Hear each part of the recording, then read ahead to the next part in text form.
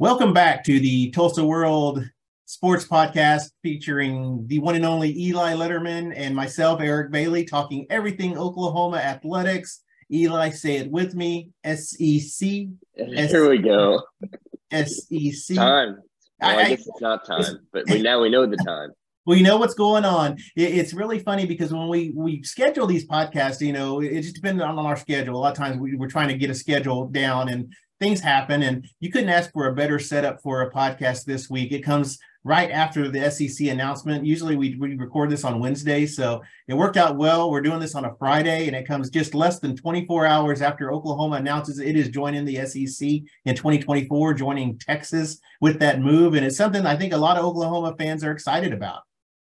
Yeah, I mean, this, I guess, in some ways has been a long time coming ever since, July 2021, when very first inkling that this was coming, that OU and Texas were headed to the SEC. That question after that was when.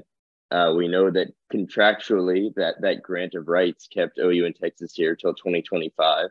Publicly, that was, what we heard, whether it was Joe Castiglione or Big 12 Commissioner Brett Yormark, was that was the date until something changed.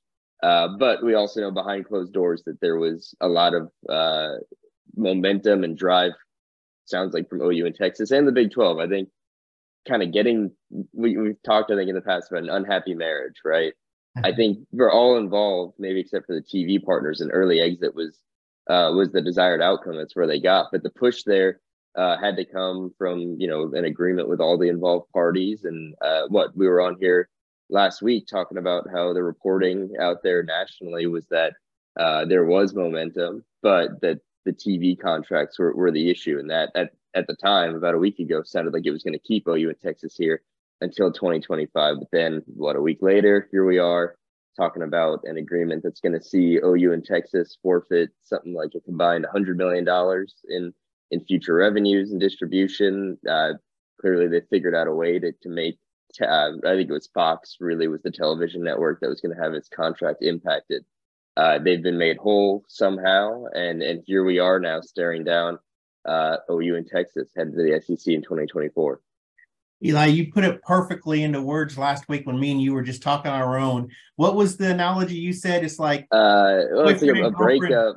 Yeah. You got to finish the lease, and that's what this was. And at times this felt similarly icy and awkward, didn't it?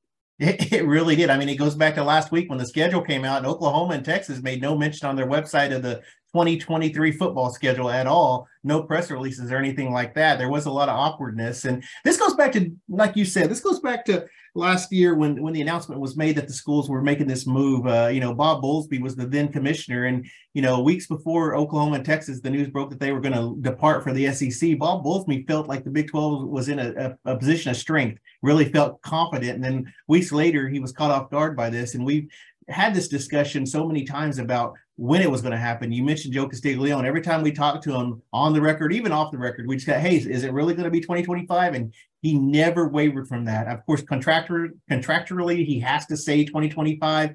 But, you'd wonder, are you trying to get out in 2024? There was never any mention of that. He really stuck to his guns, simply because, he couldn't put himself out there. But it was interesting that this all came together just a couple of weeks after it seemed like this was doomed. We saw some national reports a couple of weeks ago, like you said, where everyone thought that, Oklahoma was going to be in the SEC through 25. So this was really interesting how this has come to fruition. Yeah, and it kind of sparked some questions. You mentioned Bob Bowlesby. You wonder that if he were still in this job, would it be any different? I don't know.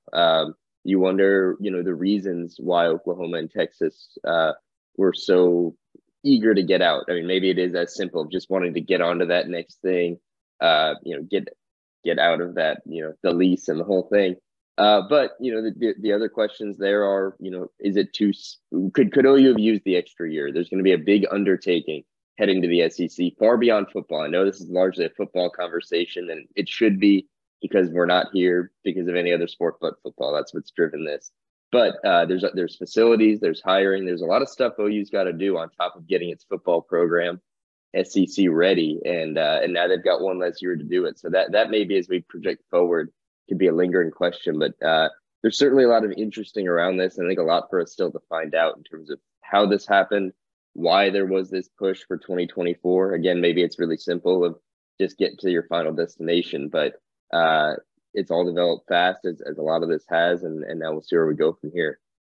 You're exactly right, Eli. I mean, that's the thing. We're going to find out a lot in the next upcoming days, weeks, and months about how this all came together as this moves on. And you're right. This has a lot of, you see a lot of positives for Oklahoma. You see a lot of positives for Texas in this movement. The Big 12 too. I mean, this is a conference that could go after expansion and could go after some other schools. And I think the Big 12 is going to grow. I've been impressed with what they've been doing and putting together in terms of being aggressive with both their TV contract and also it sounds like expansion too. So we'll see what happens with the Big 12. Moving forward for Oklahoma, this is really going to be interesting because Oklahoma fans have been waiting for kind of new blood to come to the football stadiums. You're going to see some SEC schools coming on in conference games. I mean, how much fun is it going to be to see a Georgia, Florida, even in Arkansas coming to Norman and playing football? I think this is going to rejuvenate everything, this fan base. They're excited about the move, but it does go beyond football. I think that's the big thing. You mentioned that. I think we see softball, the facilities in softball are going to be, par with what the SEC is doing. But then baseball, there needs to be some upgrades with the facilities in baseball. All you have to do is look toward Fayetteville and see what their facilities are like. And it's amazing. It's night and day between what Arkansas has and Oklahoma has. That being said, Oklahoma can win at baseball because you look at what they did last year. They were just 2 wins from a national championship. So the potential is there. But you're right. You do have to get everything in order, get your house in order for this movement. I mean, in basketball, men's basketball, you need it's going to be an easier league. That's for sure. And I say easier. It's all relative. I mean, it's tough to win games always. But the Big 12 is a monster this year. So, please, SEC fans, don't hate me already because I'm saying the SEC is easier basketball league. I'm not saying that. You're not making fast friends here, Eric. I know, huh? Like me with the UCF folks. They don't like me. I will say this. My TV right now is on the SEC network. I'm going to learn that. I'm going to start learning everything on the SEC network on ESPN.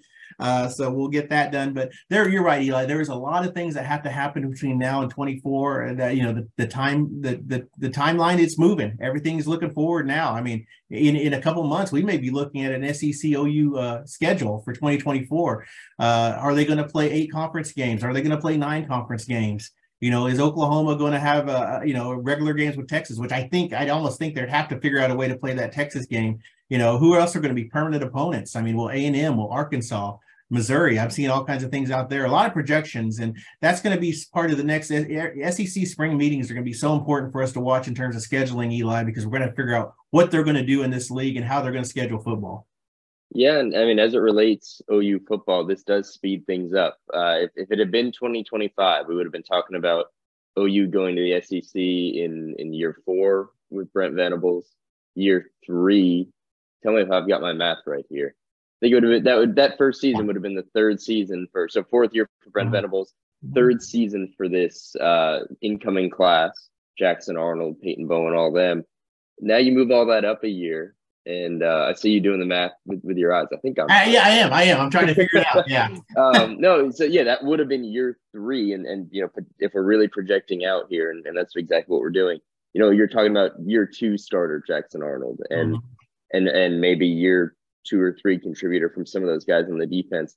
Now that's sped up. I mean, I think realistically, you could be looking at Jackson Arnold's your first year, likely without Dylan Gabriel as in the SEC. Does that mean something different now? Does the ability to have stacked one more recruiting class that you would have gotten hanging around another year? Those are going to be tangible impacts. The acceleration is there, and getting this program intact. And I think they're well on their way. We saw what they did in this recruiting class and the momentum they've got going. But from a team that finished 6 and 7 last year, year 1 under Brent Venables, the SEC is now coming fast, and there's going to have to be a lot of improvement and infrastructure all around it to get ready just for that jump itself. You mentioned recruiting. It's going to be so interesting too. When you think about it, Oklahoma's always been able to sell that, Brent Venables could go in a house, say, we're going to join the SEC. Well, now he has a date. Now he has a timeline. Now he can tell his recruits that this is when we're making the move. And I think you did see some of the benefits of the SEC move in recruiting this past year. I think you'll see it even more because he knows when he can tell these players, these prospects, when they're going to start playing football in the SEC. So I think that we'll see so many things are impacted. You're right. Everything's spiraling out. It's like a spider web. We're starting to see everything, how it's going to go out and everything too. So that's going to be really, really interesting to watch. I'm excited. I texted an OU administrator yesterday saying this is, I don't know. It invigorates me. It really does. I don't know if I could wait and see if 2025. I don't know if I could have waited until 2025, because it's going to be fun to follow the SEC schools, what's going to happen in the conference. I mean, I think Oklahoma fans are really going to keep a close eye to conference standings in the SEC this coming season too, because they want to see what's going on. So it's just going to be a lot of fun, Eli. I'm excited about it. I think it sets up, in terms of if it accelerates things for, OU football and OU and Texas, it accelerates things for all of us. And it's going to make for, I think, a really exciting next, 18 months, 2 years, where you're going to have all the lasts of the Big 12. I mean, I'm sure, but I don't think we can overstate enough what I'm sure will be surrounding that Bedlam game, November 4th in Stillwater, the very last one, as far as we're concerned, for quite some time, and all that. All those last runs through the Big 12 will be something. But then on the horizon, like you said, it's going to be time to start looking at those SEC standings and watching those games. It's going to be time for us to go to SEC Media Days, I think, and get ourselves ingratiated with the SEC crowd. So there's a lot of exciting stuff ahead, and I think this is what the move in July of 2021 promised was excitement. Was obviously this move and all it's going to bring, and now we're just along for the ride. And you're right. There'll be a lot of farewells. What I do hate is, Oklahoma has played football against, and we're going to talk about Bedlam a lot in the next, year, but I'm going to hate seeing those series, with Kansas, with Kansas State, with Iowa State, these schools that were former Big 8 schools that Oklahoma's severing ties with. It's going to be tough seeing those schools because there's the history between those schools. And what will these farewell tours be like? I think we'll hear a lot of SEC chants, especially if the team's beating OU. But then we'll hear some SEC chants from OU fans. In years past, when OU fans would beat like an Auburn in the Sugar Bowl, I still remember that in the 2016 season, the SEC chants were loud, and it was kind of mocking the league. Well, now I think if Oklahoma's beaten someone in the league this coming year, we're going to hear SEC chants just from OU fans talking about their next move. When you say something so many times that it just loses all meaning, that's what the SEC chant, because we've heard it from all sides now. I've heard OU fans chant it at Alabama, the basketball game. I've heard it chanted against OU. The chant has lost all meaning now. And I guess it's all about the context, but it's quite funny. You're exactly right. And finally, the final thing I have, the one series I'm looking forward about the SEC move. We talked about all these schools. I'm looking for OU Arkansas. We saw some of that rivalry in basketball the past 2 years. They played in the BOK Center and had 2 exciting games. And football, they haven't played, I think, since the Cotton Bowl in the 2001 season. And that was, 20 years ago. These schools are just a couple hours drive from each other. I don't know why they haven't played each other in the past. I'm really looking forward to that OU Arkansas rivalry heating up and playing, especially in football, playing each other. What do you think? Neutral site? Arkansas, Oklahoma at Tulsa Union High School? What do we think? Union High School, Broken Arrow High School, Wassel High School. Hey, let's just play it in Tulsa. I'd love that. It's the midway point. Yeah, let's see what happens. So Eli and I will have a lot more SEC talk as the weeks go on. This is really, really fresh, and I think there'll be a lot of news develop as the weeks go on. So we're looking forward to that. And like the fans, we're prepping ourselves. So basketball. Let's move on to OU basketball. Big game tomorrow, and the Sooners really look good at Baylor. I mean, it was a closer game than years past. I know Porter Moser doesn't want moral victories, but I think they played better, and now they got a big one come to Lloyd Noble Center on Saturday. Yeah, I mean, after this all probably has to start with the West Virginia beatdown, because the Sooners, we recorded last week, and then the Sooners went to Morgantown and got smoked in a week that really could have been transformative for the Sooners. Was in fact the opposite, because they beat Alabama. And they could have, in terms of relative soft spots in the schedule, Oklahoma State and West Virginia marked an opportunity there. It could have been 3 straight wins, or even if they got 2 of the 3. It was not the week, I think, that the Sooners needed. And it ended with just a smackdown in Morgantown. And afterward, Porter Moser basically said, this isn't going to be a lineup change. It's not going to be one tweak. We've got to get back to the grit that we had played with, and that is supposed to define this team. And I think you saw some of that at Baylor. It was a much more competitive game than either of the last 2. Really going into Baylor, I think OU had played 4 straight, non-competitive past in terms of the score, where they just were really never in it. So it was an improvement there. But as you said, moral victories in February, when you're really on the fringes as is, are only going to get you so far, because the Sooners now 3 wins in 2023. They've lost 7 of their last 8 Big 12 games, and 5 of those last 6 have come by 10 points or more. And so it was an encouraging turnaround in one regard. And obviously, you know, what would a 40-point loss at Baylor have signaled in terms of where this team is at? But on the whole, you know, it's still not trending well. And there's bright spots in Joe Bamisile and Otega Oweh, and the fact that grit that Florida Wizards spoke about so much before they went down to Waco, it was back, but here we are, and that tournament contention looks further and further away, and all you've got next are Kansas and Kansas State at home.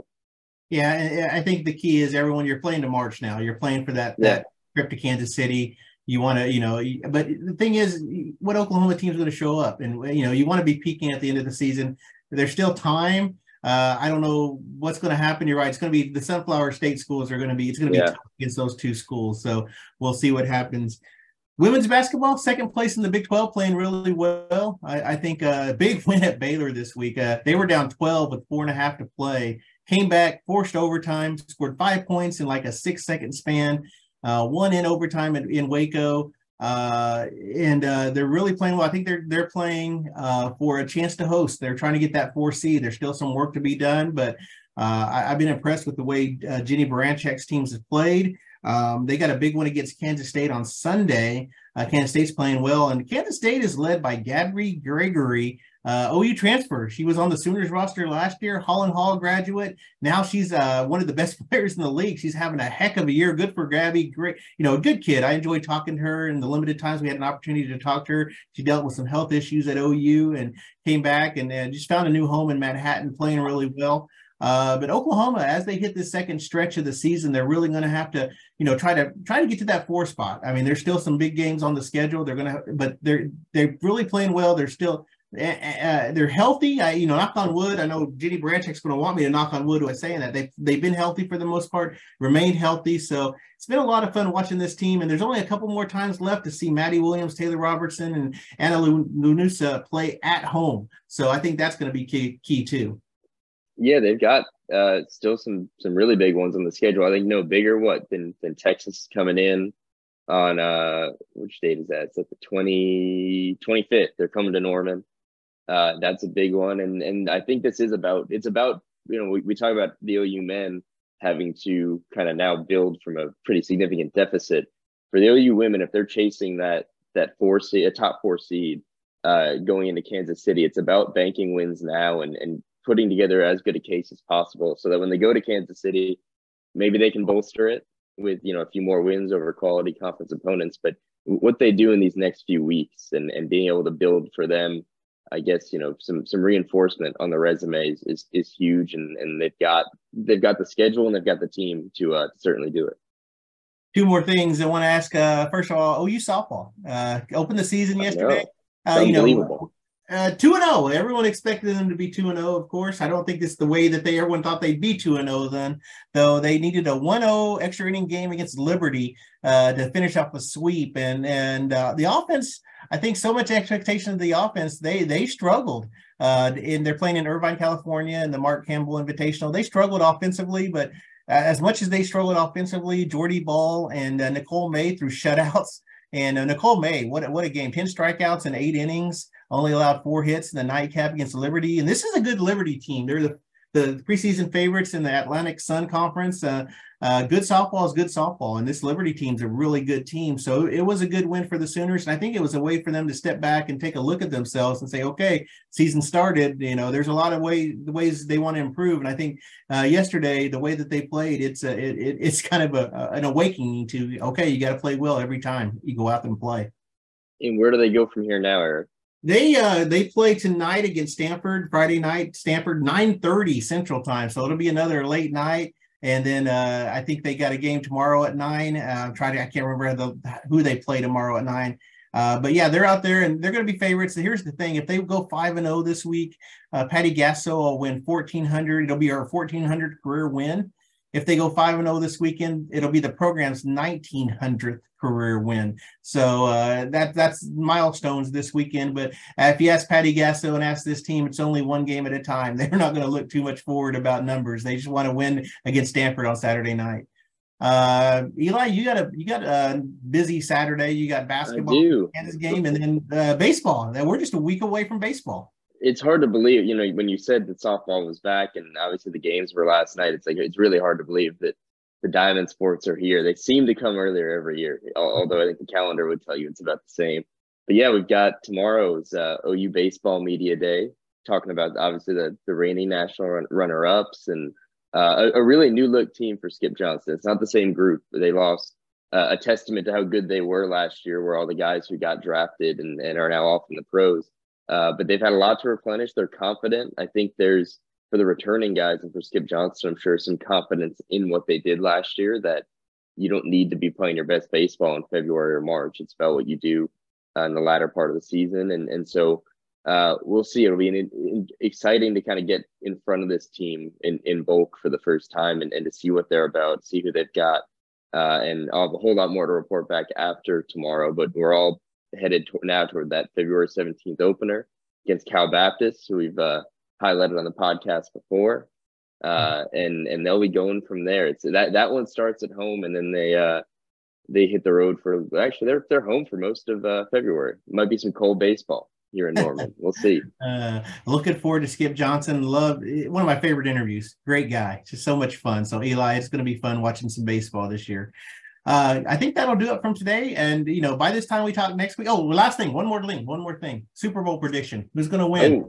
A lot of, I wrote a story on Barry Switzer's $28,000 post-game party after the Cowboys won, and some other thoughts of OU memories. You're working on a Jalen Hurts feature. 8 players with OU ties in this game. If we include Grant Calcaterra, who transferred to SMU, there's 8 Sooners in this. So ton of OU players in this game. Philadelphia, Kansas City. Who's your win? Who's going to win? Hold on. I was told Jalen Hurts was an Alabama player. He's an SEC player now. We can just say that. There you go. God. We'll just say that. I'd say my overall stance on that is it's an absolutely ridiculous debate. He played for both schools, so he's a player for both schools.